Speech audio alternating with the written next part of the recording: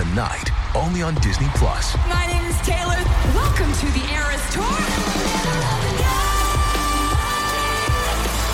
Experience Taylor Swift's record-breaking Eras Tour. Does anyone here know the lyrics? Prove it! Taylor Swift The Eras Tour, Taylor's version, with 4 additional acoustic songs. Streaming tonight, only on Disney+. My father walks on the court, calls the timeout, and he takes me outside. What are you doing? So, young man, working on my Dr. J.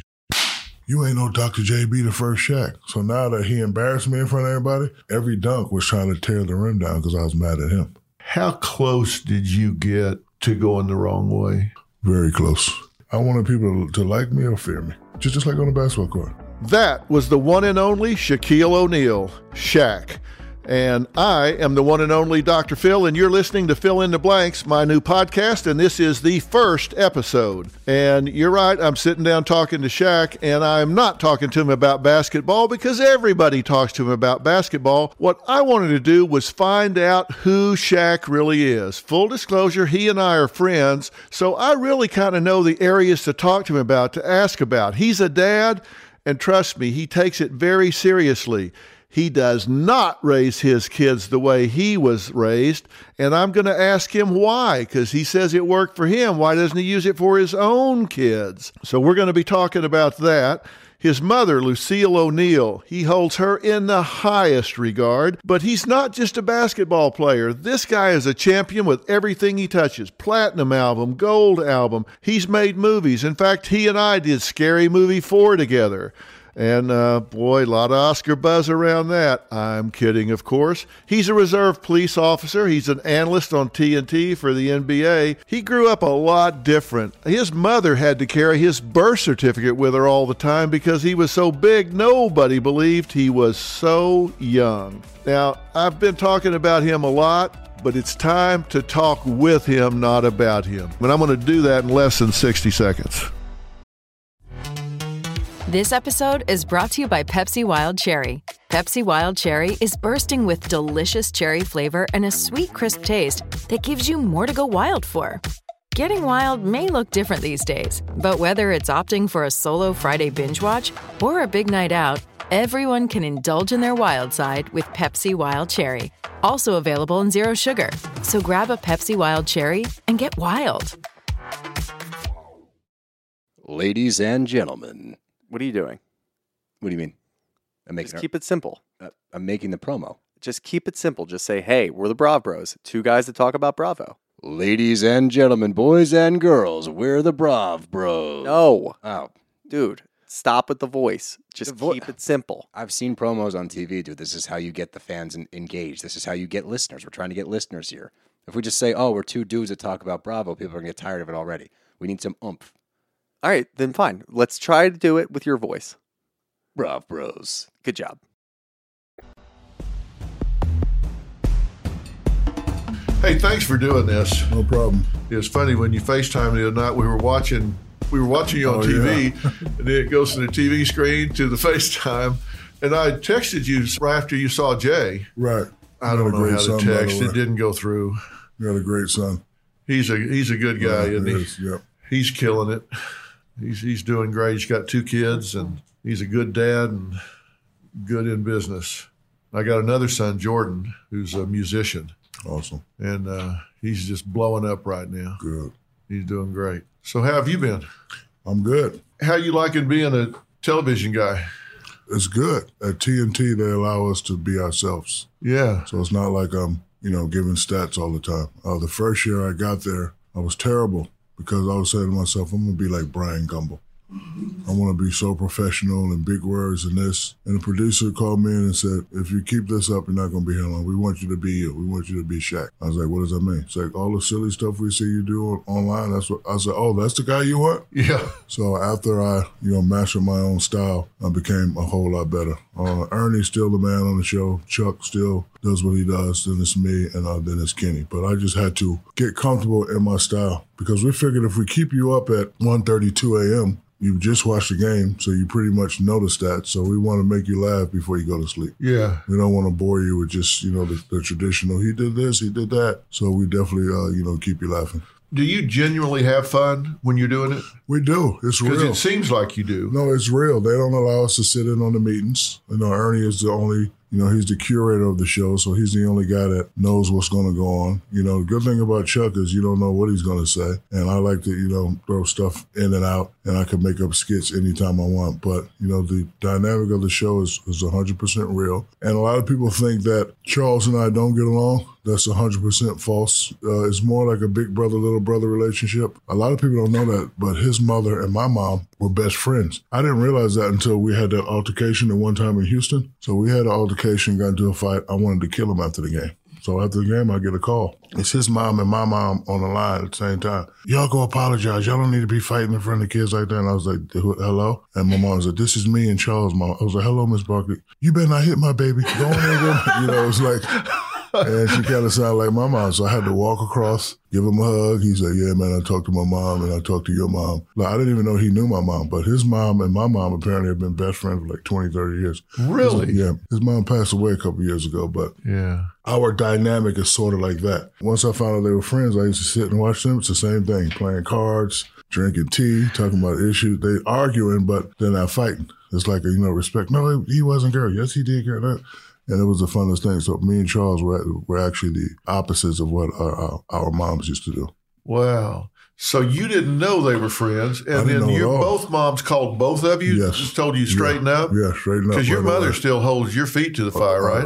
Yes, sir. She does. So, she called me right away and said, y'all don't need to be doing that on national TV. We know both of y'all are intense players, but that's not what we need to be showing our children. So whenever my mom tells me something, she's always right because she's always been right. So, my mom has given me a million things to do, and it's always been correct. So when you went over to him after that, after you both got the call, is he the same way about his mother? He was like, okay. Oh, yeah, definitely. Yeah. So you're ready to kill him, and then all of a sudden you guys are fine. Yes, his mom didn't play, and my mom don't play. Yeah.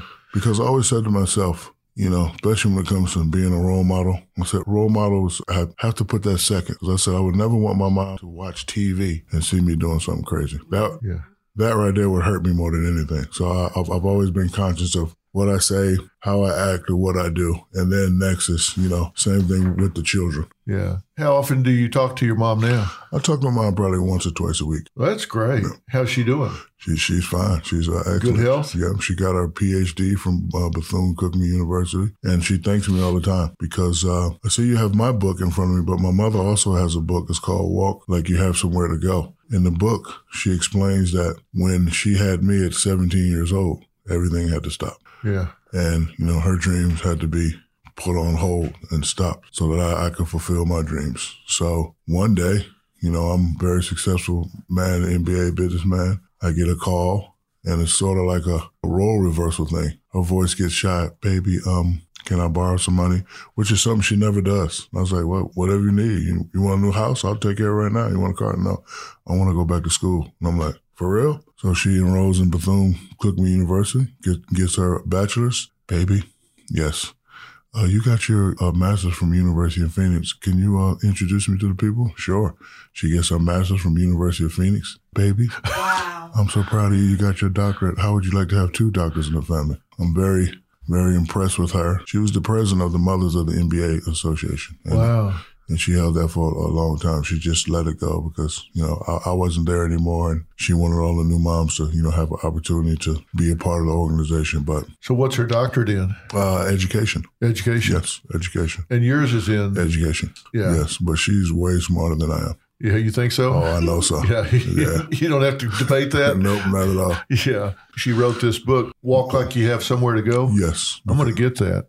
Fern, give me a copy of that, will you? I will. She does a lot of speaking engagements, and she's a perfectionist speaker. I saw her speak one time, and because I do speaking engagement too, I was jealous. Because me, I have to use, I don't know about you, but I got to use notes, I got to look down, I got to tell stories, but hers is just off the top. Boom, boom, boom, boom. She sounds so elegant, and I was like, wow, how do you do that? And she's a tough act to follow. Yes, she really is. You have 3 siblings, right? You have 2 sisters and a brother? 2 sisters and a brother. How are they doing? They're doing fine. What do they do? They live in Orlando and they work. One of my sister works at a bank. The other one works at a hotel. And my brother, he's trying to build this company. But they work. You have a good relationship with them? Of course, we have to. So you see each other some, talk? A lot. You know, my father told me the man's job on this earth, especially when you have family, is to protect and provide. So now that he's no longer here, that's my job. I have to protect the family and provide for the family. Yeah. I try not to enable them, but I'll always protect and provide. So I got nephews and nieces, and we have a great relationship. How do you handle it because I've been in the same situation. How do you handle it when family members come to you and want to borrow money, or how do you keep from enabling them? The first 15 years when I was making an S-load of money, I don't want to disrespect your program, but you know. No, you say anything you want. I would always say yeah, because my method for saving money is, just say I got $100. $50, I'm putting that away. Not even looking at it. I'm not going to even touch it. Now I got 50 left. I'm going to take that.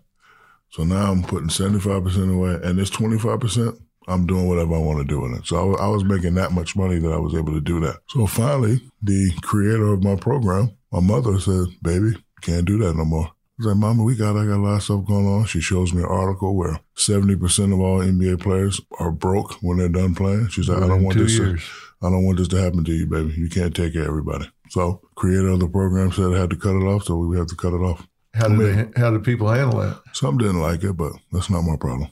I mean, I did all I can, and I did more than I should have done. And, and my mother explained to me, is like, there's only one king, and that king is you. Mm-hmm. Everybody can't do what you do unless they do what you do. So when I stopped it, a lot of people got upset, but they'll be okay. Yeah, sometimes it seems like the people you do the most for are the ones that resent you the most when you don't do it anymore. Yes. But, so you might as well stop now because it's just going to get worse the further you go. Yep. I think one of the things that I've been fascinated by, and I think people, particularly a lot of young people listen to this, are the values and the drive that got you where you are. Because, I mean, you're a big guy. Big guy doesn't get where you are. That's drive, values, work. I mean, what's the philosophy that got you to be Shaq? I was raised by a disciplinarian father. Philip Harrison was a drill sergeant in the Army. So when he met my mother and I at 2, started early. Give me the bottle. Learn how to tie your own shoe. You said that you took whoopings from him. Oh, yeah, I did. And he called you names. Yes. From the time you were 3 years old. What did he call you? Names that we can't discuss these days. Yeah. But I think he realized that I was a tough kid and I could take it. So his thing was, listen, I'm from the same street you're from. This is what I used to do. I'm not going to let you do this. You're going that way. You're going to college. You're going to get a job. If that doesn't work out, you're going to join the military. You're going to be somebody in your life. You're not going to be a follower. You're going to be a leader. So I thank him. I thank him all the time. Like, he was very hard on me, but it's not something that I dwell on now and say, he was too hard on me. I'm glad he did it. Because I look at a lot of guys in my position, they have no discipline, they have no drive, they have no values. So he put that into me right away. As I was saying, at 3 years old, give me the bottle. At 5 years old, you can't tie your shoe yet? Learn how to tie your shoe. At 6 years old, you're going to stand there and sing your ABCs 10 times in a row till you get it right. At 8 years old, read that book to me. And then I have so much discipline in me now that stuff that I was raised doing, I don't do now. For example, I have a chef now. I'm well off. I can have a chef. He's not allowed to put more than 2 slices of turkey on my sandwich because we used to get in trouble for that. Because payday coming first and 15th, it's me, my other siblings. You don't, Shaquille, just because you're big, you don't get to get all the meat and all the cheese on the sandwich. So even to this day, and still you do that. Still to this day, and I don't throw leftovers away. Hey man, save that to tomorrow. A lot of stuff that I do because it was so instilled into me. And then the thing that changed me around though was sports. Because I was a medium level juvenile delinquent. I was coming up around the age where went from fighting to weapons to guns. So I was like right in the middle with weapons and stuff. And then I heard somebody important say, no pass, no play. So I was like, whatever. And then one time I didn't pass and my father wouldn't let me play and it crushed me. So I was like, no, I got to straighten up. Right. So then I start doing this and start doing that. And my father comes in the house. I always tell people my father was like a Mr. Miyagi. he had me doing a whole bunch of weird stuff that I didn't understand. But you did it. Right? Like I did it. Like first thing was he'd come home and get some extra money. Let's go eat. So we go to White Castle, get some burgers, and he gets 6, I get 6. We can't finish him. So he's riding around looking for people. Sees a guy with a sign. I said, what are you doing, man? Shut up. Like, shut up. So he gets out, he gives the guy the burgers. I'm like, bro, what are you doing? And he shuts the door. If you ever make it big time and you can take care of a person that needs it more than you do it. I'm not allowed to ask another question like, what does that mean? But I remember it. So, we'll be in a room, he'll come to the closet. You got all this junk, box it up now. We have to box all the stuff. He'll go through, y'all don't like that, box it up. Get in the car. We go down to the Salvation Army. I'm like, bro, it's about to get cold. Shut up. I need the sweater. So we got boxes of clothes. We take it to the Salvation Army. Same thing. If you ever could take care of somebody that needs it more than you make sure you do it. So that stuff. And those are my main causes now as a professional. And one time he saw this family wasn't getting presents. They only had one boy. So it was me, my little brother, he was too little, and my 2 sisters. So he comes to me and says, hey, man, this kid not getting nothing. I'm going to give him your toys, and I'll take care of you the next payday. All right?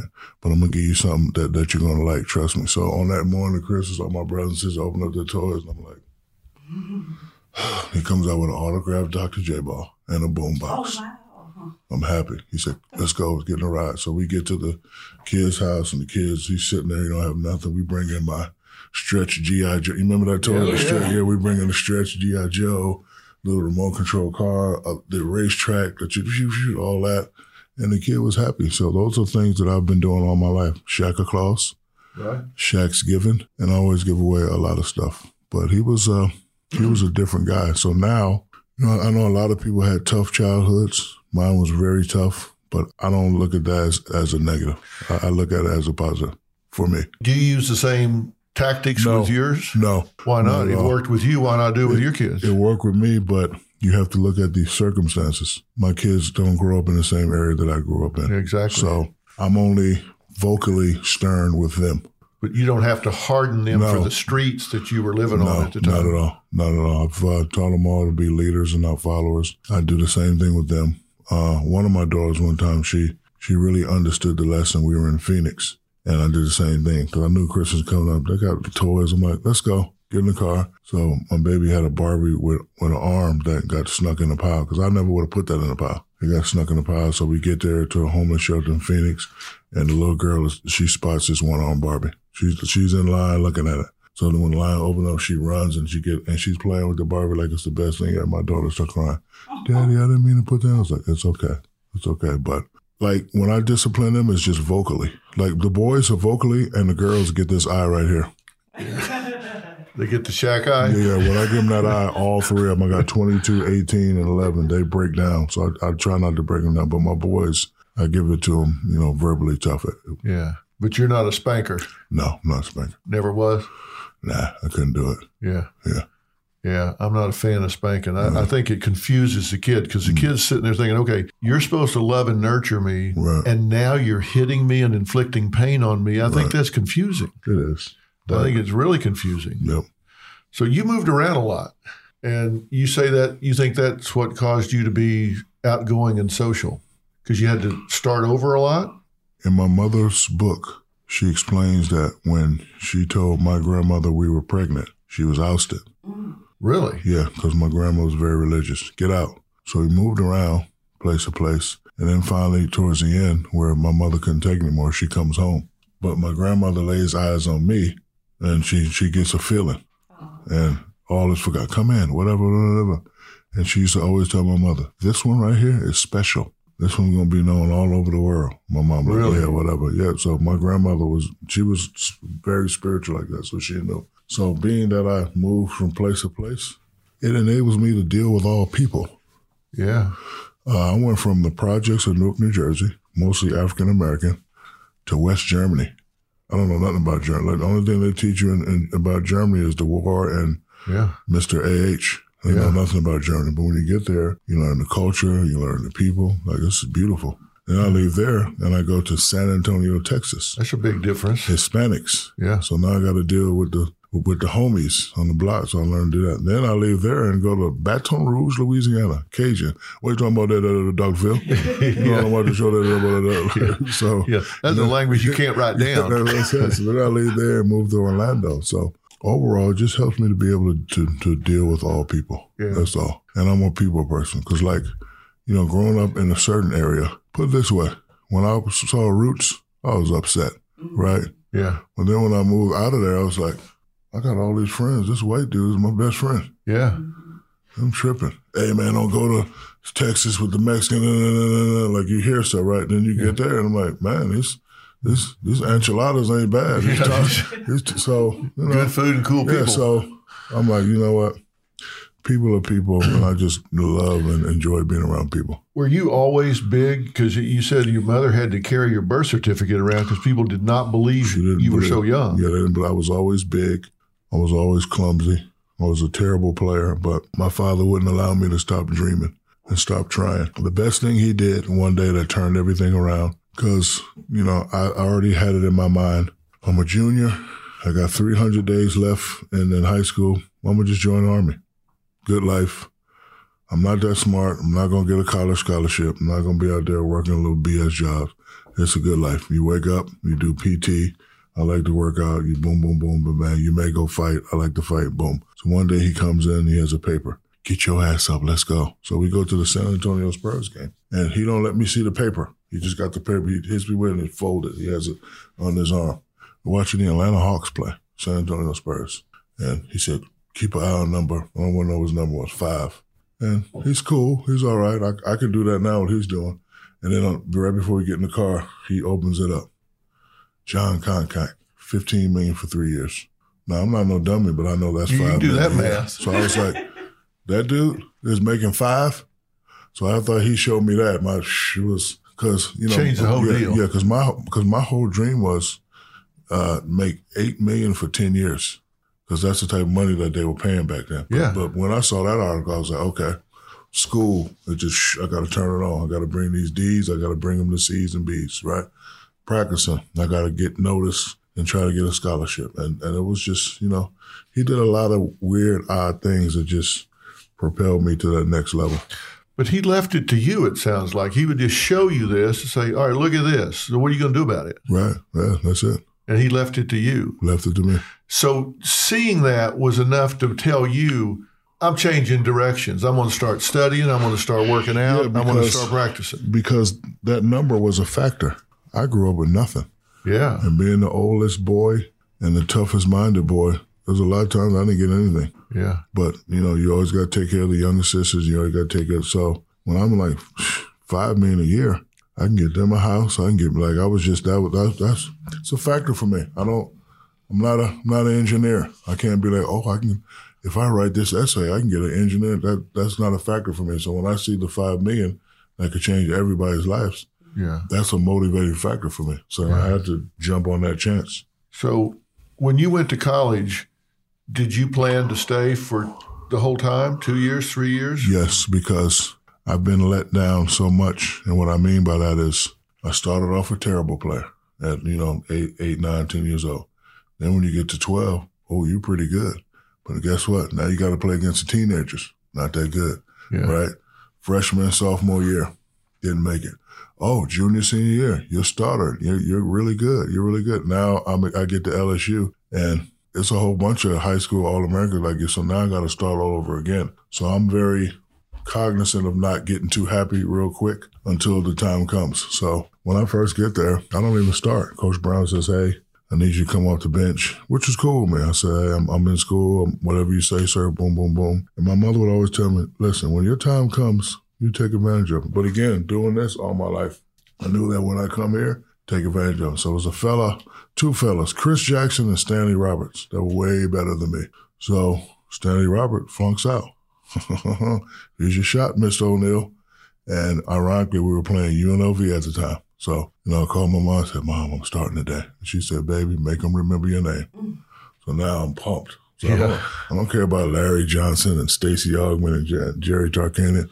And I have a great game. And then I go back and watch the game, and I hear Dick Vitale say, if Shaquille O'Neal leaves school, he's going to be the number 1 pick. Now I'm ready. Wow. Somebody else said it. Because I think it, but I don't know. You hear Vitale say it, okay. But he said it, and then a couple of scouts said it. So now I got that super confidence. So then I said, you know what? I promised my parents I'm going to stay 4 years. I'm going to stay one more year. And then I just keep hearing it. Oh, he's the number one pick.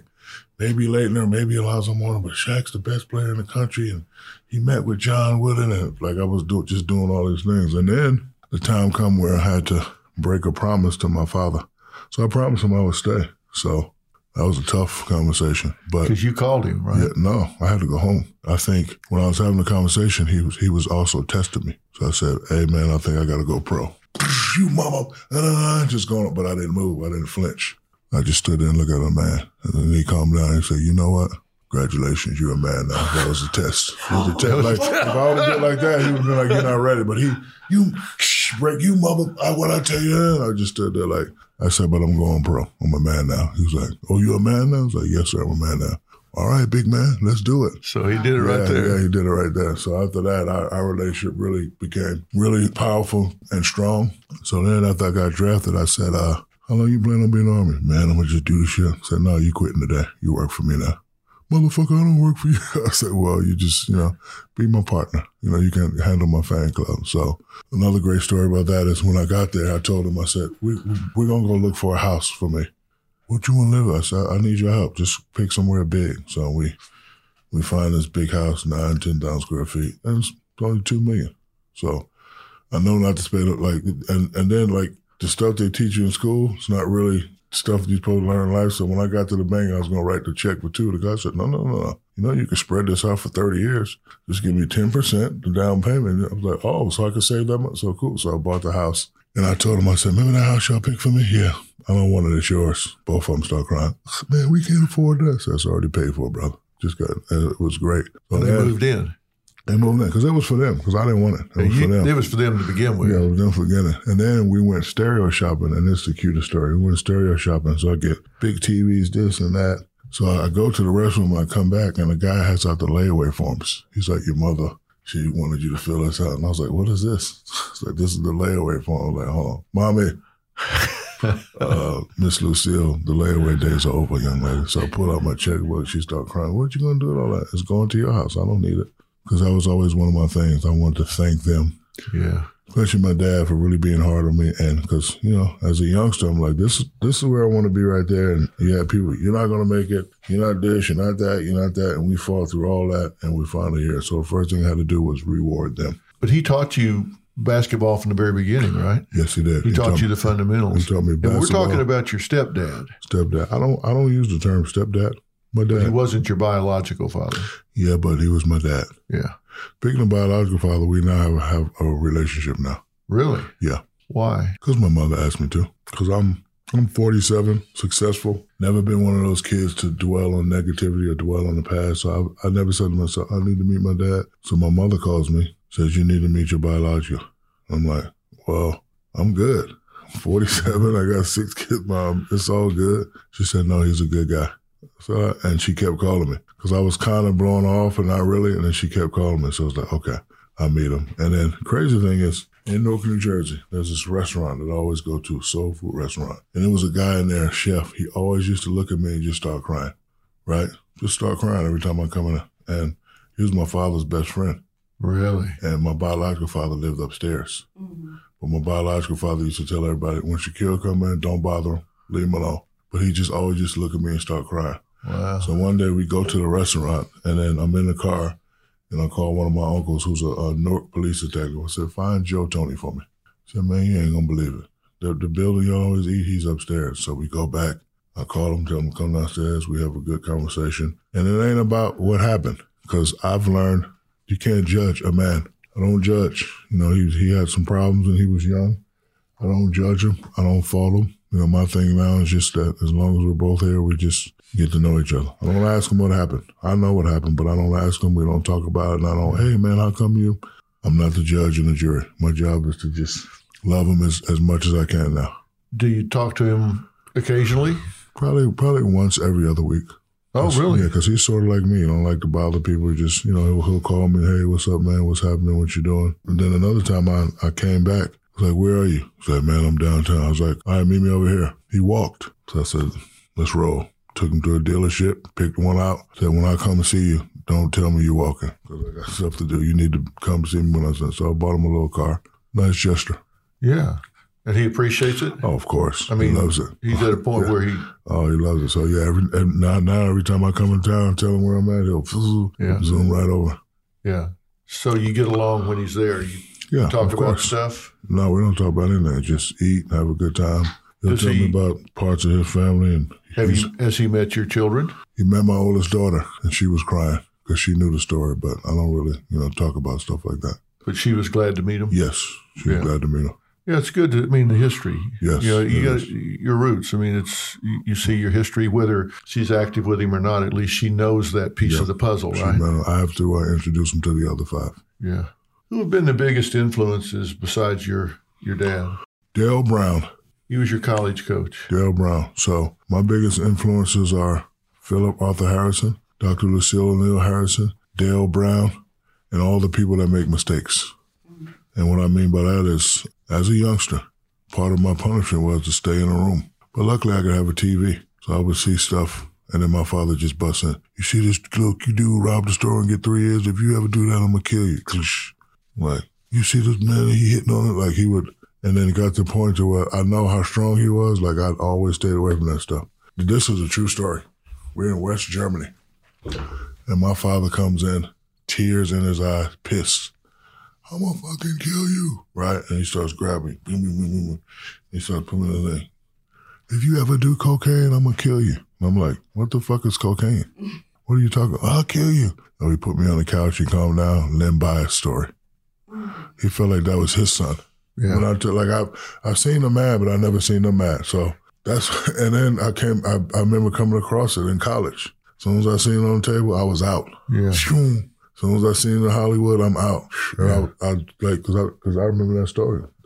He was going to be the number 1 pick, and he threw it away. Yeah. And when I tell you this man was terribly upset and mad, he was like, because when he came in, I'm like, oh shit, what did I do? Yeah. Did I do something in school? Did I say something? You doing the inventory to see what it is?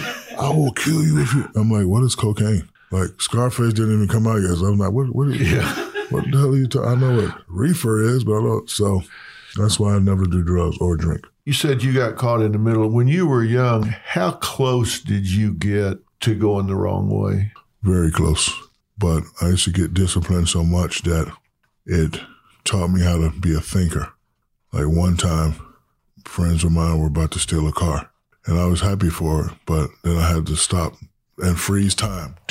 Everybody stop and give me time to say, okay, if I do it and we don't get caught, I'm cool with the boys. But if I get caught, Philip's going to kill me.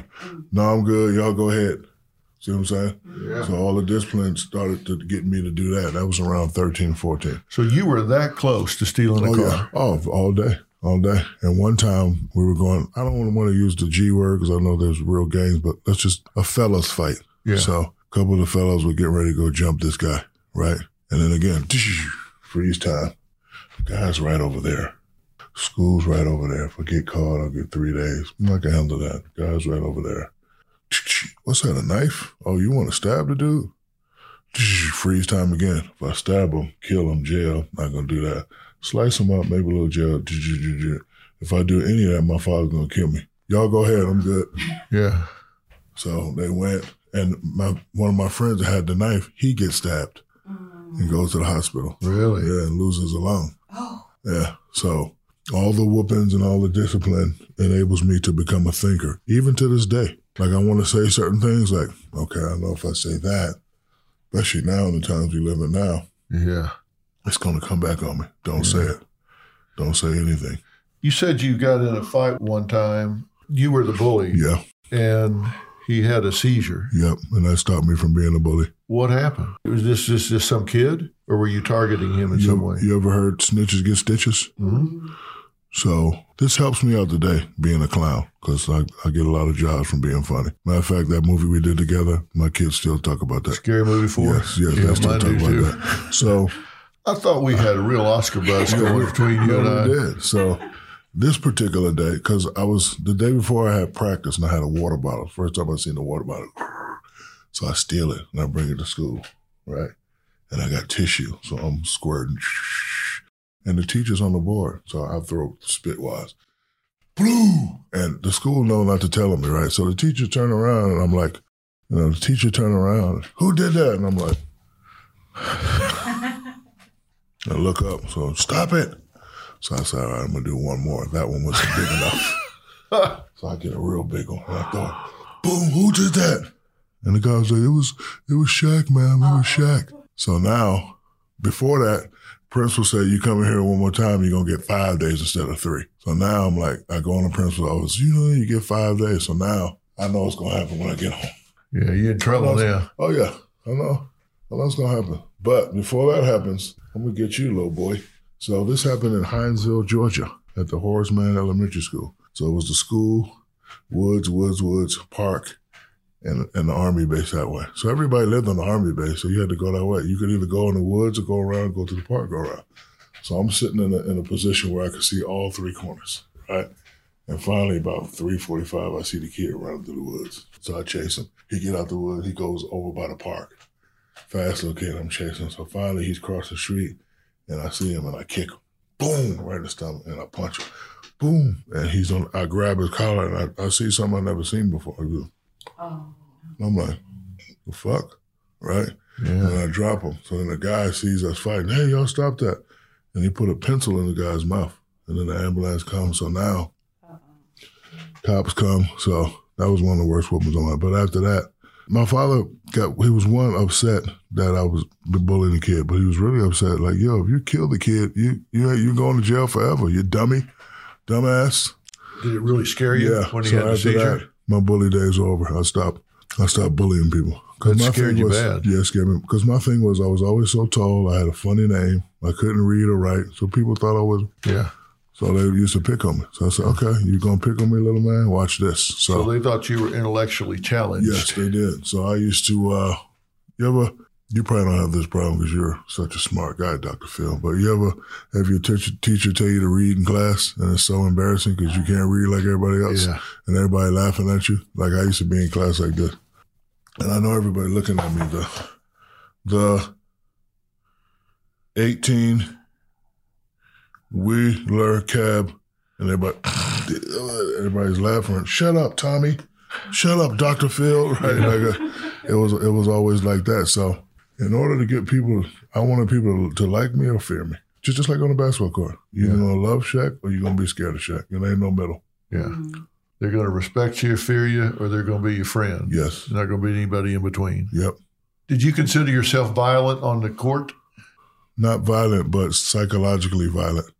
Intimidating. Yeah, intimidating. Yeah. I had a weapon called the elbows of steel. Yeah. First play of the game, I'm going to hit you with it. Yeah. Got to hit you with it.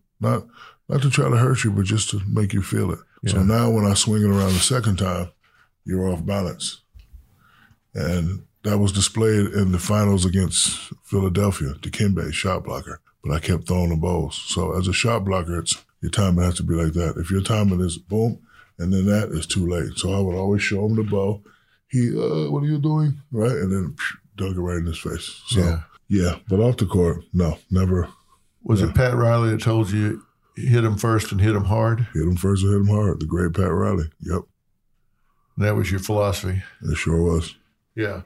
Do you have any idea what it's like to see you coming down the lane? No. I mean, can you imagine? No. Because that's like a freight train, right? It is, but it became a freight train because when I first got to the NBA, again, like I always go back to this, my father did a lot of weird stuff. So I remember right before playing my first game, he said, I'm happy for you. You got all this stuff, but if you don't play well, we don't eat. We got to get rid of it. And I'm like, that's just always so. When I'm on the court, I'm not going to let you embarrass me in front of my mother. I'm not going to let you take my spot in front of my mother. And nobody's taking my mother's house. And plus, if I play well, I can get way more money than what I'm playing now. So I had, I was always, he always used to, do, little weird stuff like that just to keep me pumped up. Yeah, so you play that game in your mind. Yes. You have these internal motivations. Yes, you're not taking my mother's house, ever.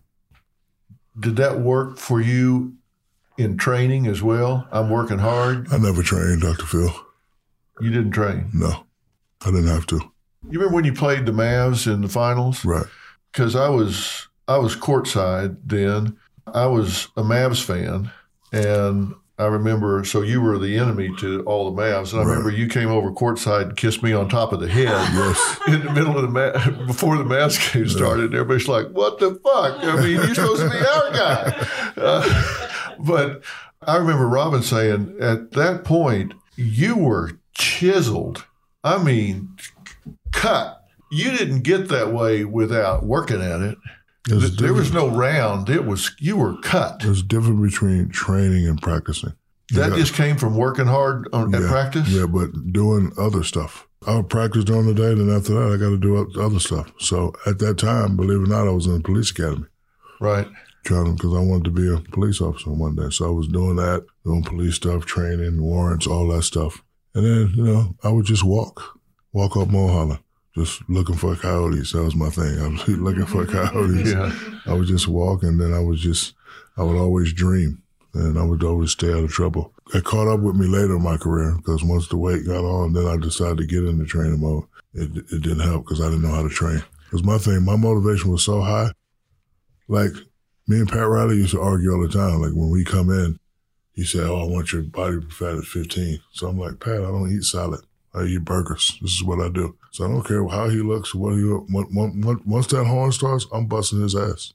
You can put any one of your in-shape guys in front of me, and you give me burgers, pizza, tacos, I'm going to eat all that before the game, and I'm going to still bust his ass. My motivation is something that's very different than other guys' motivation. It caught up with me towards the end of my career. Yeah, but that was just drive, right? I mean, that's just in your head, drive. Ain't nobody taking my mama's house. Yeah, in my head. And then, as a youngster, they always used to say, Kareem, Wilt, and Russell. Guess what? Shaquille, little kitty, you can be up there. So that's another motivation. Yeah. I'm like, damn, you guys really think I'm that good? I remember when I first got to L.A. after I left Orlando. Jerry pulls me in a forum, and they had it set up nice. We were just sitting there talking, and then all the lights come up on all the jerseys. And he said, I brought you in here and said, look, I know you do raps. I know you do movies. I know you come out here for other business interests. But at the end of the day, you're either going to be a flop for this organization or your name's going to be up there. I'm like, damn, Jerry West think I'm that great? So I can have my name on. I know I was good, but shit, we still had Mike, Barkley, Ewan. Like, we still had guys that were, I'll never be that good. But, when you get somebody like that to believe in you, it turns up another notch. What was the biggest contract you signed? The first one was 40 for 7. LA was 120 for 7. Then I got a $100 million extension, and I got an $80 million extension. Then I got another 80 extension when I moved to Miami. So probably the 120 for 7. 120 for 7. Was there any time at which having that much money locked down caused you to be less intense? No. Because at that point, you're not playing for the money. At that point, it's no longer they're going to take my mama's house. Right. Because you can buy the bank that you got your mama's house from. But then I used to have other motivations. I love being motivated by stuff. Like I used to ride by Aaron Spelling's house. You know where his house is? I've been in it, yeah. I used to ride by the house and be like, God, 70,000 square feet. Yeah, I'm like, damn, I'm rich, but I'm not that rich. Yeah. Right? And then I got a lesson in FICA when I first got to L.A. When I first got to L.A., I was flossing. I had a house in Manhattan Beach, one in Mulholland Estates. I had a condo. I bought 3 Rolls Royces. My guy calls me to the office. Said, you just spent your whole check. So in my mind, I'm like, 2 from Manhattan Beach. I got 18 left. Condo is 1. 17 left, bought 3 Rolls. I got 15 left, but he shows me that my $20 million check is really 10.9. Yeah. I'm like, who the fuck is FICA? Yeah. So I'm Who's like, this guy? Yeah. So now I'm like, whoa, I gotta slow down and do other things. But I used to ride because I used to live on Beverly Glen and Mulholland. So Wilshire, Beverly Glen, make that right, cut through over there by the Playboy Mansion, and I used to look at Mrs. Spelling's house. One time this guy came out and said, Shaq, what are you doing? I'm like, I'm just looking. And I said to myself, I'm rich, but I'm not really rich. Yeah. That's when I started doing other stuff and business stuff. So I just like being motivated. But whenever I had the big contract, one, I knew I had to live up to that contract and the name, and then I was always playing for the next one. Yeah, for the next one, yeah. Yep. You say the money didn't motivate you once you had, I mean, there's a point at which everybody plays for the money. Everybody works for the money. It's how we keep score, even if it's not, we're not working for the rent. It's how we keep score. Right. But this is what I want people to understand. The inner drive that made you say, I don't care who you put in front of me, I'll bust his ass. What is it inside that made you know that and made you do that and made it true? When my mother first told me, make people remember your name. That's the first thing. And the first factor is when a great believes in you, you don't believe in yourself, you want to make them proud also. Because the fact that Dick Vitale said, I was going to really stay 4 years. Yeah. But when Dick said, I'm telling you now, Shaq goes out, he's number one. And then one time I'm watching the game, the Lakers played the Celtics before us. So I'm late coming out the locker room, and there was a sign. And they were interviewing Larry Bird. And they said, how'd you feel again? He said, man, I'm good, but I don't want to talk to you. I got to go watch this fella named Shaquille O'Neal play for LSU. If he ever comes in the league, he's going to be the best big man ever. So now I'm like, holy shit. Larry Bird said that. Yeah. So now I'm like, I got to keep them proud. And then the thing with Jerry West. And then crazy thing is what my father always used to teach me when we were first playing. He said, if you listen to me, buddy, I can make you the most dominant player in the world. Finesse, Kareem. Don't block shots like that. Like, he used to tell me stories of people I knew who Kareem was, but I never heard of Bill Russell or Will Chamberlain. Right. So I used to block shots in the game. He was my coach. Time out. Don't block it out of bounds. Tap it to another player. Bill Russell used to, like, yo, you got to kiss more. You got to dominate like Will Chamberlain. I'm like, who are all these people? And then when I got to where I could read and look at all these people, like, wow. But he always used to say that. And then other people started saying it. I'm like, damn, my father was right. So then I was like, you know what? Now that they're saying I could be like these guys, if I don't, they're going to be talking about me in a negative way. And I don't know if you know this or not, but I'm a sensitive guy. Yeah. So I don't like people saying, oh, he could have been good, but he was terrible. Yeah. I cannot have my mother sitting on the couch drinking tea in her head rags, watching people say, oh, Shaquille O'Neal was a bust of the NBA. Yeah, could have made it, didn't. Yeah, I can't have that. How old were you when you could really read and study and learn about the game and other people? Freshman year. Freshman year? Yeah, because I had to trick myself into learning how to read. Let me tell you why. It's two things that will always bring people together. That's music and sports. No matter what's going on, music and sports. So now that I love music, when I'm reading, I would rhyme now. I couldn't believe it. Right now, coach. Right now, Shaquille. He said, let's go. After that, I didn't miss, like, I would read it. So now that I'm reading it and rapping it, I will comprehend. Yeah. Like, if I just sit here and read, I couldn't believe it. Right now, I'll get sleepy and my ADD starts kicking in, and I just start going all over the place. But then it gets to the time where I used to put instrumentals on. Doom, doom, doom, doom, doom, doom, doom, doom, doom, doom, doom, doom, doom. And then I would just read it. So after that, then I started getting C's and B's and all that. I was like, okay, now I'm on my way. And then here comes the SAT. I've never seen those words in my life. Yeah. So now I got to get a tutor, and she's drilling me. So then when I take the test, the guy says, you're allowed to have a Walkman. I'm like, oh, you done messed up now, mister. I'm in a thing like this. I'm jamming, doing my test, and I passed. I didn't get a high score, but at that time you needed a 700. I made a 720. Good enough to play college. That puts you in LSU. Yeah, put me in LSU. Yeah. So you did it rhythmically. Yes. And that worked for you. And let me tell you, that's a legitimate way to break pieces of information down, particularly if you know the music and you know the beat, so you don't have to attend to it. If it's a new song, you got to listen to it. Yeah, listen to it, yeah. But if it's a rhythm, a beat that you know, then that's just a backbeat in your mind. The beat I always played was Planet Rock. You remember that? Doom, doom, doom, chicka doo doom, doom. Yeah, doom, yep. That was always my beat. What made you decide to do rap albums? What made me decide is when my grandmother used to always tell me, follow my dreams. So as a medium-level juvenile delinquent, always on punishment, my guy was the Hulk. He was my guy. Man, I want to be on TV one day. Just, like you just throw it out there. Man, I want to be on TV one day. Damn, Dr. J went baseline and threw it down. The crowd went crazy. I want to do that. This cop just saved this little kid from being beat up. I want, like, those are all my dreams, right? Yeah. So then, that was my thing. So when I became a little bit big time and found out how Hollywood worked. Like when you're hot, you get to dictate how you want things to go. And I always said I have to do it my way, not their way. So Arsenio Hall kept calling me because I would see him out there with Magic all the time. Hey, man, come be on the show, come be on the show. Like, I ain't got nothing to talk about yet. Everybody knows, they know him, but I want them to see something that they don't know.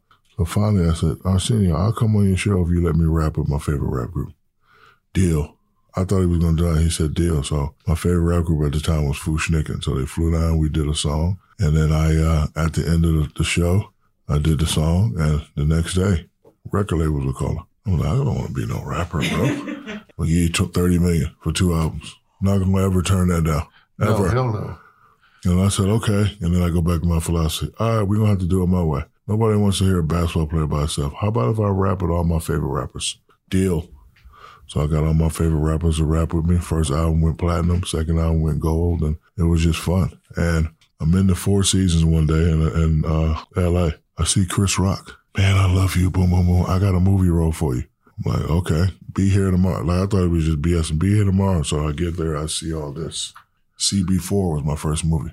That's a little movie he did. Yeah. So I'm just sitting there. The Four Seasons on Doheny was my spot to just meet people. I met a guy who hooked me up with the Google investment there. I met a guy who was saying, hey, doing a movie called Blue Chips. Nick Nolte, basketball, boom, boom, boom, boom. You'll be right for it. Who's your agent? Give my agent number. That was my first big movie. So I look, I was at the million. I was like, damn.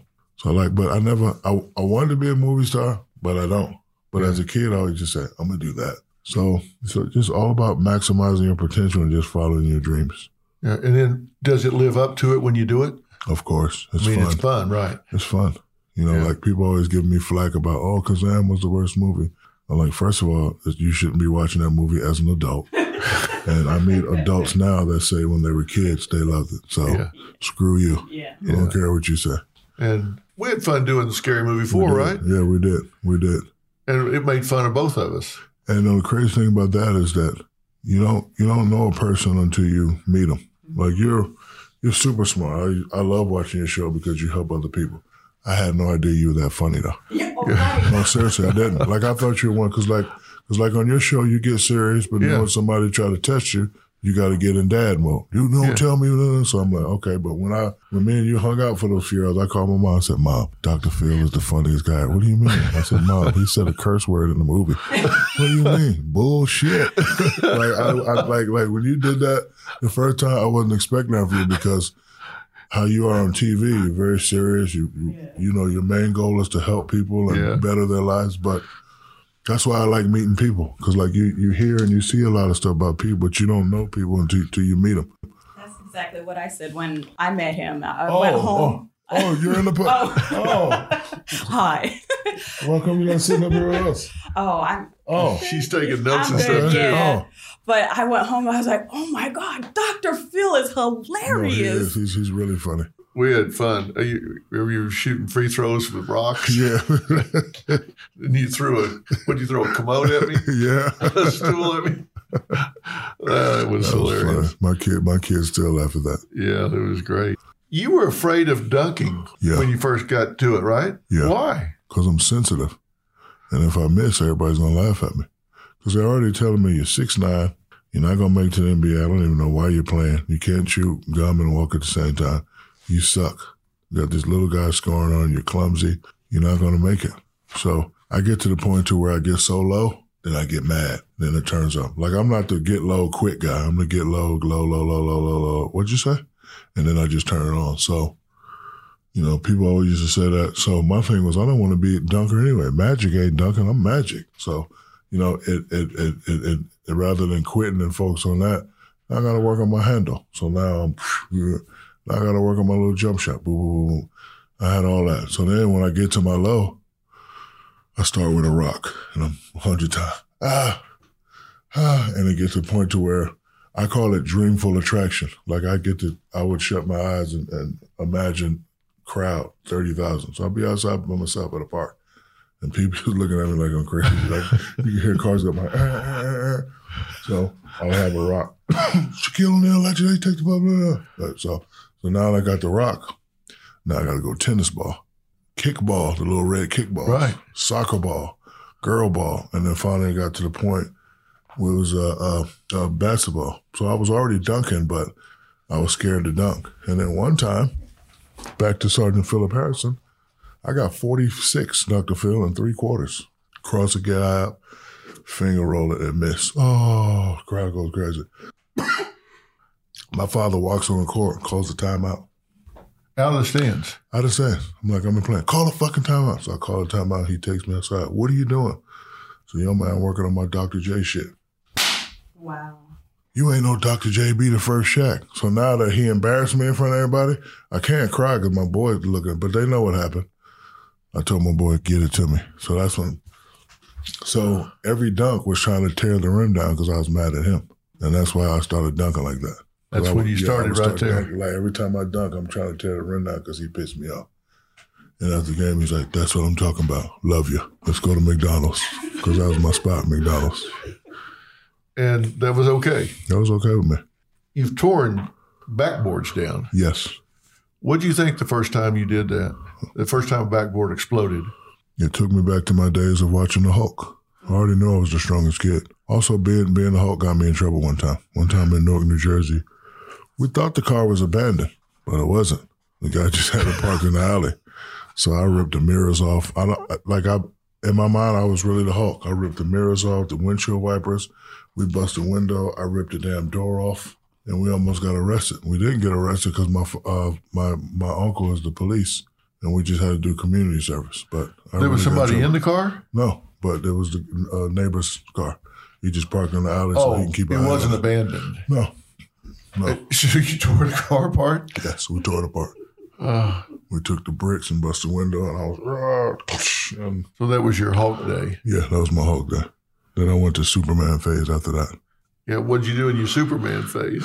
We used to put towels around our neck and jump off the roof. Think we could fly. How'd that work? I didn't break any bones. We used to go from rooftop to rooftop. Oh my God. Yeah, it just like.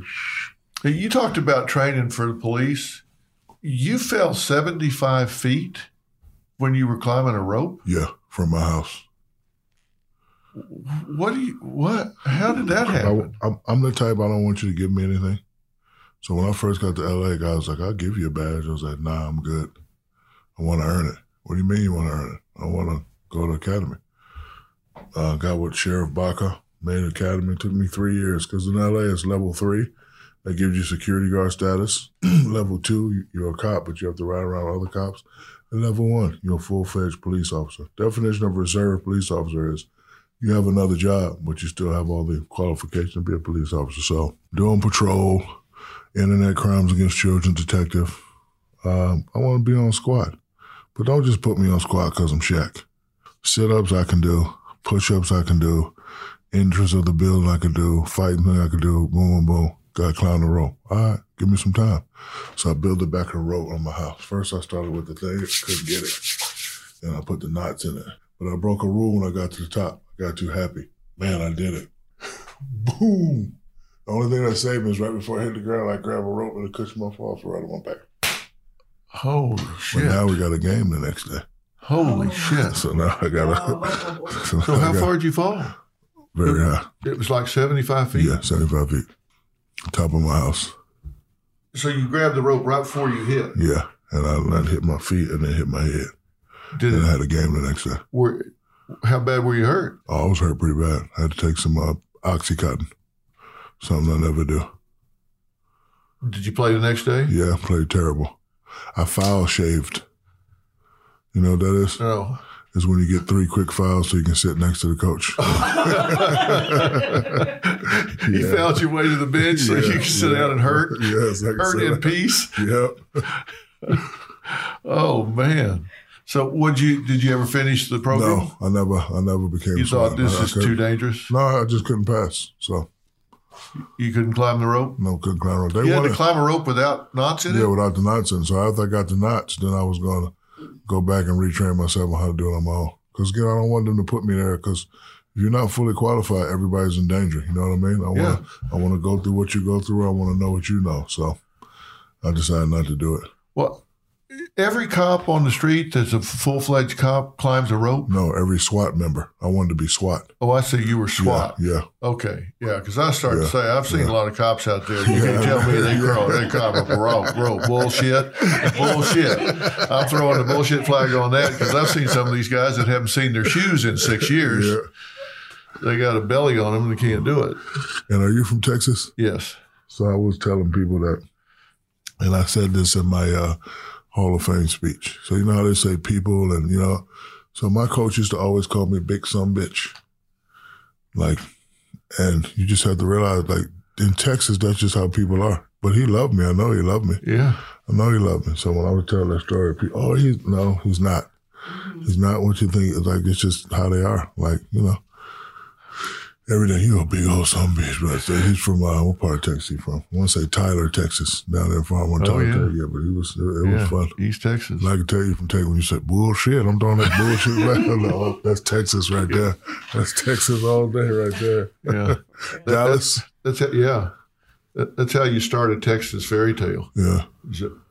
Watch this shit.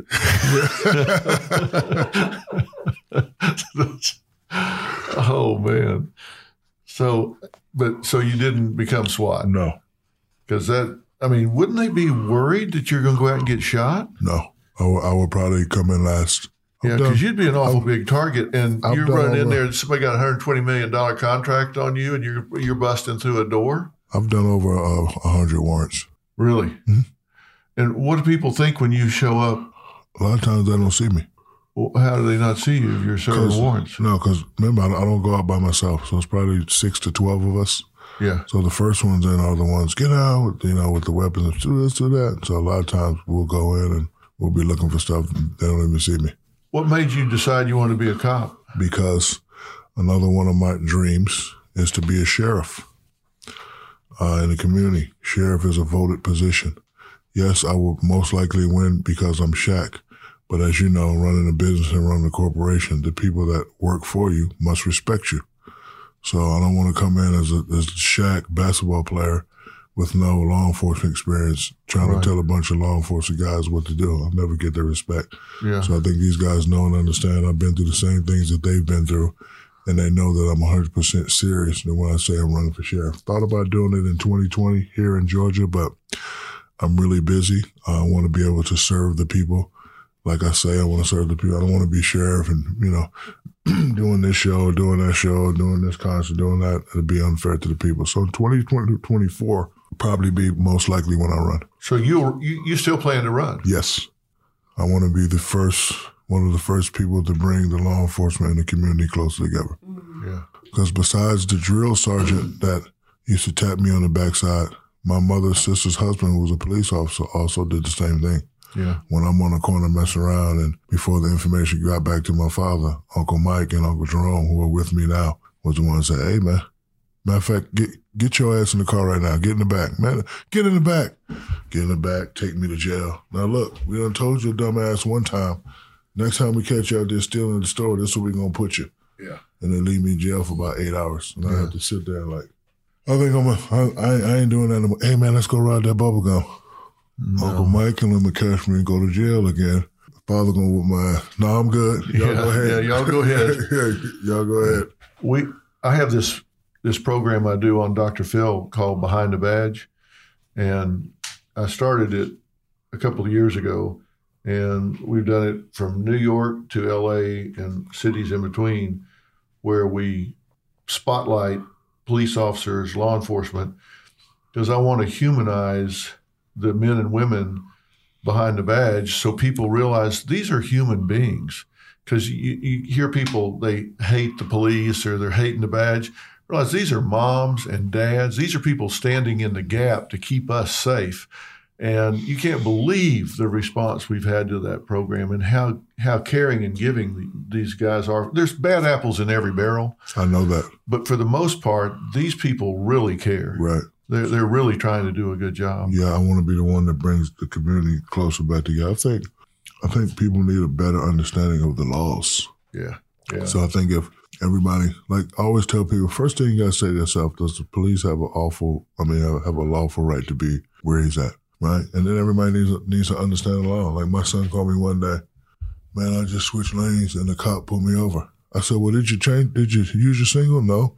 So that's called an infraction. He can pull you over for that. What? I said, look it up. What do you mean look it up? I said, there's something called the California Vehicle Code book. Trust me, I know this book in and out. It's about that thick.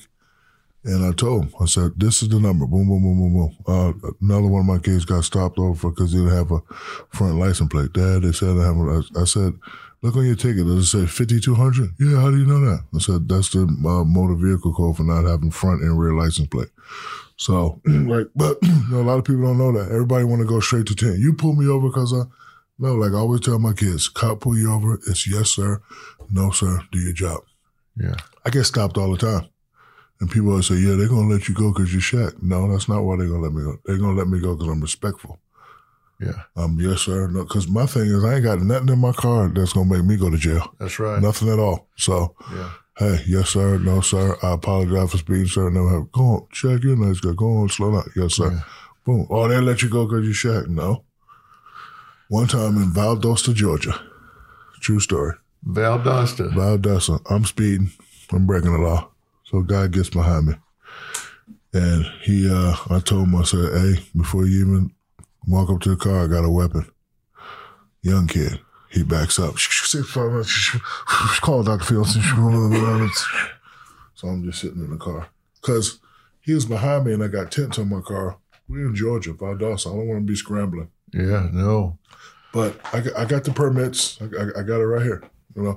Georgia. I got the Georgia concealed permit and I got the Florida. I'm good. I'm not going to jail today. So he's called Dr. Fields. So about 5 other cars come up. With your left hand.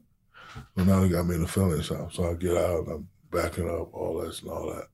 So finally one cop gets me on that, Shaq, is that you? I said, yeah, man. What the hell are you doing? I said, man, it's 5 o'clock in the morning. I'm not fucking with you people out there. I want to just follow everything you said. Hey, man, it's Shaq. So we took pictures. We laughed about it. And when, I said, go on and go. But yeah, when somebody gets belligerent, that's how you get shot. That's what I'm saying. I ain't trying. So, I think the guy, when he saw a big black guy in a Buick, because actually I was in my Buick. I was in a Buick with a gun on the thing. He kind of panicked a little bit, but that's cool. Yeah, well, you'd scare a cop. I know. I wouldn't care if you're black, white, but you'd scare a cop. You get, holy shit. Get back in the car. Drive away. Do you miss the competition? No, not at all. Don't miss it a bit? Not at all. When you watch these games, you don't feel like you'd like to be back out there on the hardwood? Because another Philip O'Neal story is he took me to a game one time. I was doing good in school. He wanted to roll me. Took me to a game. Didn't have the money. Had to go borrow. Hey, let me borrow $20 to get back to you. We get to the game. Shitty game. He's pissed. Because now he got to find the $20 to pay back the neighbor and all that. So on the way to the game, he turns the radio down. Boom!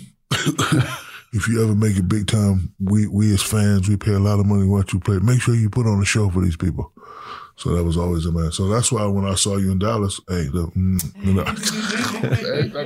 like, always wanted to make people feel good. So when it got to the point to where I wasn't the Shaq anymore, I felt like I was robbing the people. Like I had a 2-year deal in Boston, so I got hurt. I still had $5 million on the table. I went up to Danny Ainge and said, keep it.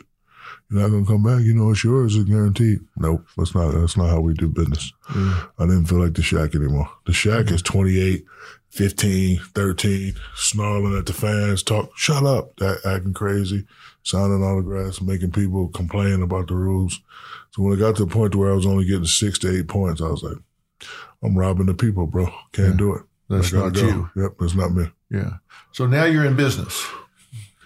What's the most fun thing you do in business? Well, I had to learn. So I wasn't even thinking about business because I already had a lot of money. Right. And then I read an article that said you can't become wealthy just by playing sports. You got to start owning things. So then I meet Magic Johnson one day, and he was the man in LA. It's like my first time meeting him. And he puts his arm, and he's like, hey, man, at some point you want to start owning things. I was like, I have no idea what that meant. I went to school 3 years. They didn't teach me about this. So I'm at the store. Dummy's Guide to Owning Your Own Business, which is a great book. So all the people who don't have the ability to go to school and do all that stuff, you should get that book, The Dummy's Guide to Starting Your Own Business. So I get that book and I'm like, okay, here it is. All right. Proprietorship, sole proprietorship, partnership. I'm learning all this stuff. And then I said to myself, okay, now I got to study business. So I go to all my negative articles. This guy had a restaurant and went broke. A record company went broke. Guys took all his money and went broke. It broke. So now I'm like, okay, I don't know nothing about business. I don't know what I'm going to do. I like to read books. So I read a quote book. Dwight Eisenhower. The greatest leaders are the ones smart enough to hire people smarter than them. Right. I got an older sister that's brilliant. Personal assistant. I got this accountant over here that's been handling people's money a long time. Get him. I'm going to get my father to tell him if he fucks me over, he's going to kill him, keep him alive. Boom. That's good. So now I got to start. So now I just start asking questions. Like, what do I do? Boom, boom, boom. And joint ventureships is what I do. Yeah. For example, if I was to do a podcast or a radio show, got to call Dr. Phil. Yeah. Right? Because this is what you do. This is not what I do. Right? So I'll partner with you. We come up with a deal. Boom, bam, bang. So I started to just focus on joint ventures and partnerships rather than try to do stuff by myself. Yeah. Like, for example, I'm in a restaurant business. Not a restaurateur, but I got people that are. Right. And that's the way I do my business. Because I was studying all the guys that try to do stuff. Like, you can't play basketball and run a restaurant. Can't do it. Right. You can't do it. Profits right? will go out the back door. Yeah. And then you just can't tell people, hey, do this and do that. You got to know what you're looking at. Right. So that's the first thing I went after I got my bachelor's. Like, I need to get a master's in business administration. And then after I did that, they taught me a little bit more about business. But, you know, it's not for me. It's not to generate wealth. It's to be something more to my babies than just Shaq. Best feeling I get is when I go to those parent-teacher conference. Yeah. Hello, Dr. O'Neill. Your son is, hold on. You did what? What happened? You got a D in this? What happened? All right, excuse me for a second. Explain to me why you got a D. Well, I couldn't get. How many iPads have I bought you? I don't want to hear that shit. You type it in Google and they get, get another D. What should I do to you? So like this, and then, well, Dr. O'Neill, the conversation you have with your son, he's boom, boom, boom, boom, and right. So that's a better feeling for me. It's a better feeling for me to say, for my kids to be able to say, hey, my daddy was one of the first investors in Google. And my daddy was just part of the Ring deal that got sold for, like, those are better stories than being a basketball star. Oh, yeah. Yeah, because the crazy thing about basketball, my kids don't think I'm the best anyway. Really? They like LeBron and Kobe and Steph Curry.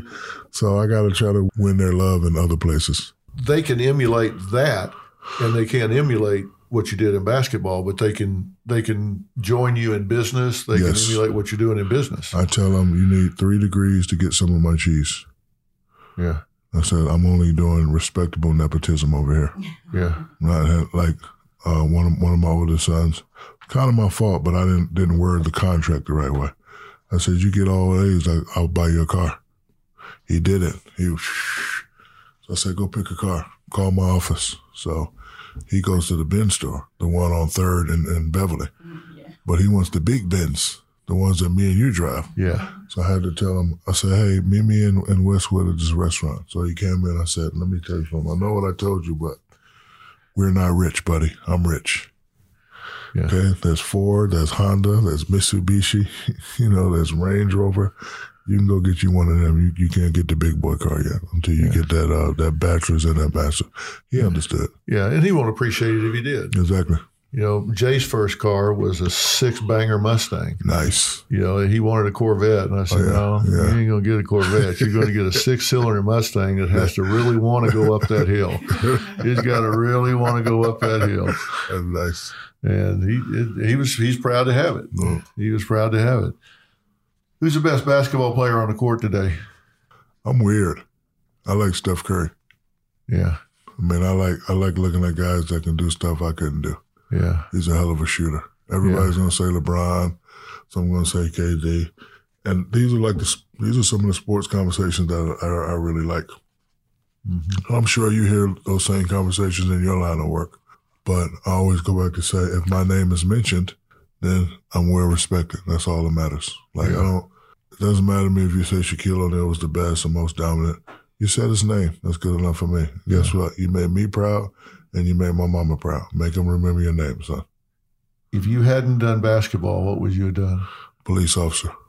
You'd have gone that way all the way. Yeah, or military. Yeah. And you're going to do law enforcement, so you're going to have both. You're going to have done this and done that. I'm still doing law enforcement now. Yeah. Yep. You're still working on it? No, I'm a sheriff's deputy in Fort Lauderdale. Oh, is that right? Yes.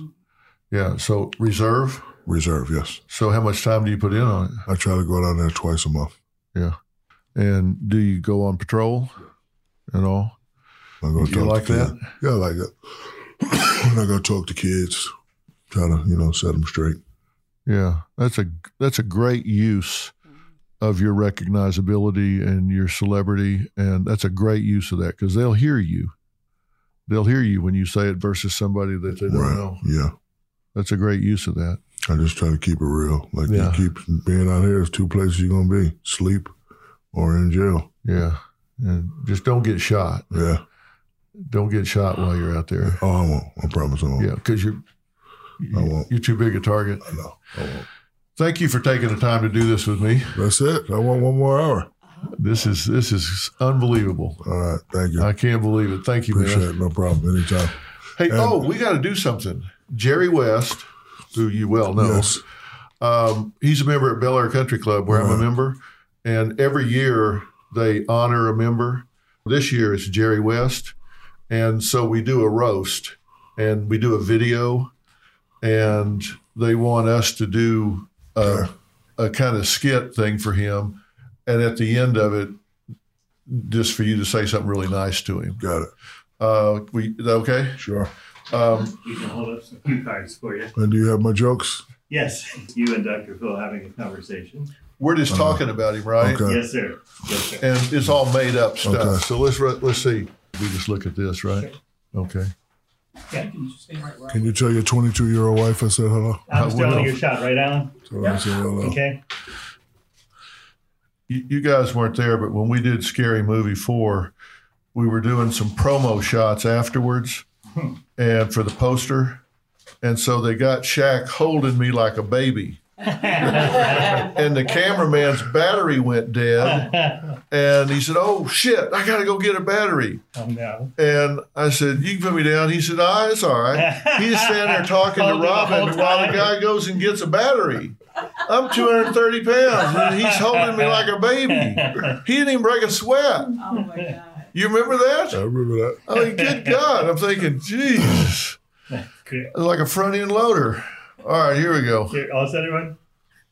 Man, that Jerry West is something. Isn't he 6'2", 185 pounds? Strong. He tossed you around, has superhuman strength. It's unreal. I couldn't believe it. He played for West Virginia, broke his nose versus Kentucky, 33 points, 18 rebounds with a broken nose. After that game, didn't even take a shower. He goes, smells fire, saves a family from a burning building, rips the door off and just comes in there. Ah! Well, 1969, Game 5 of the Finals, Lakers down against Boston. J.W. pulls a hamstring in the fourth, wraps it up, shot a Novocaine, sent him back into the game. But what you didn't know, they lost that game. He was so mad, he went out and ran the Boston Marathon twice before it even started. But guess what? Till this day, nobody has beat his time. Yeah, well, 1-on-5 basketball game against a girls' high school team.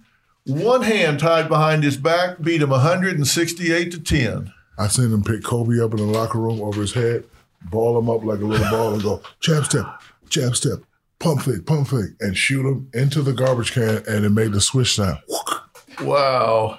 Well, I golfed with him at Bel Air Country Club. He sunk 2 hole-in-ones in a row, missed the third, but he launched his golf bag across that canyon by the swinging bridge, landed from the tee onto the 10th green, threw his golf bag. It landed upright, didn't even spill the clubs out, didn't even come out of the bag, landed perfect. I seen him go up to Kareem and go like that, but no words were coming out. Kareem, I'm going to kill you. And then gave him a scissor kick. Right in the face. Kareem's goggles were all over his face. He couldn't see. I was like, Jerry, stop. Man, I would not mess with this guy. Don't you agree? I wouldn't mess with him all. Well, Here's to Jerry West, right? Jerry West. Gotta love him. Gotta love him. Mr. West, hope you like that little skit. Dr. Phil made me do it. He's my counselor now. As you know, working on TV with Charles Barkley can make you crazy. Just want to say I love you. Thank you for motivating me. Every time I walk up in the Staples Center and I look up and I see my jersey next to yours, you motivated me to do that. When I leave the Staples Center and see a statue, you motivated me to do it. I just want to say thank you very much from the bottom of my heart. I love you. If you ever need anything from me, you know where to find me. Thank you, sir. Love you, Jerry. Congratulations. And Mr. West, yes, you're a better free throw shooter, but behind the three, you know what they call me, Shaquille O'Nealovich. Thank you so much. All right, no problem. That was great. Right, Thank you so much. No problem. That was fun. People learned some things about you that was very inspiring. Can I call my mom? Yes. You don't mind if I FaceTime with you? No, let's do it. Kidding me? No. Got me nervous, Dr. Phil. Can't even find my mama's contact. Mommy, M-O-M-M-Y. Take your time. I'll just photobomb you. Hello, sweetie. Mommy, don't be mad, but I got arrested and they got me talking to this counselor. Hold on. What? Hey, what's going on? What? Let me turn the light on. Look at this stuff. How you doing, Dr. Phil? I'm doing well. How are you? I'm doing okay. Good to see you. Well, I've been hanging out with your baby boy here. You need to feed him. He's shrinking up here. What? You won't let me cook any more mac and cheese, so I don't know what to do. Oh, yes, he will. He loves that comfort food from Mom. Well, I'm glad that you got a chance to spend a little time with him. How you doing today, Shaquille? I'm doing good.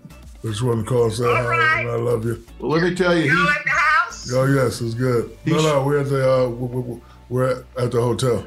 he's sure been bragging on you, I can tell you for sure. He loves you, he respects you, and he gives you so much credit for the success in his life. Well, thank God for that. He's a good son. He's one of four, but he's a great son. Yeah, well, he's your favorite son, right? Because he's the only one that can hear you right now. Well, no, I can't say that. Well, he's the only one that can hear you. We call him the eldest. He's the eldest. There you go. All right, my man, I love you. How's your family? Now, my family is great. Robin's good. My two boys are good. The grandkids are good. If we were any better, we'd think it was a frame-up. Well, say hello for me, okay? I will. It's so nice to meet you on FaceTime. So long. You too. I hope I get a chance to see you soon. Got a hug for you. I look forward to it. Thanks so much. All right, mommy, love you. Take care. All right, I'll talk to you. All right, love you, Shaquille. Okay, peace. Find Fill in the Blanks in your podcast app. Then subscribe so you don't miss an episode.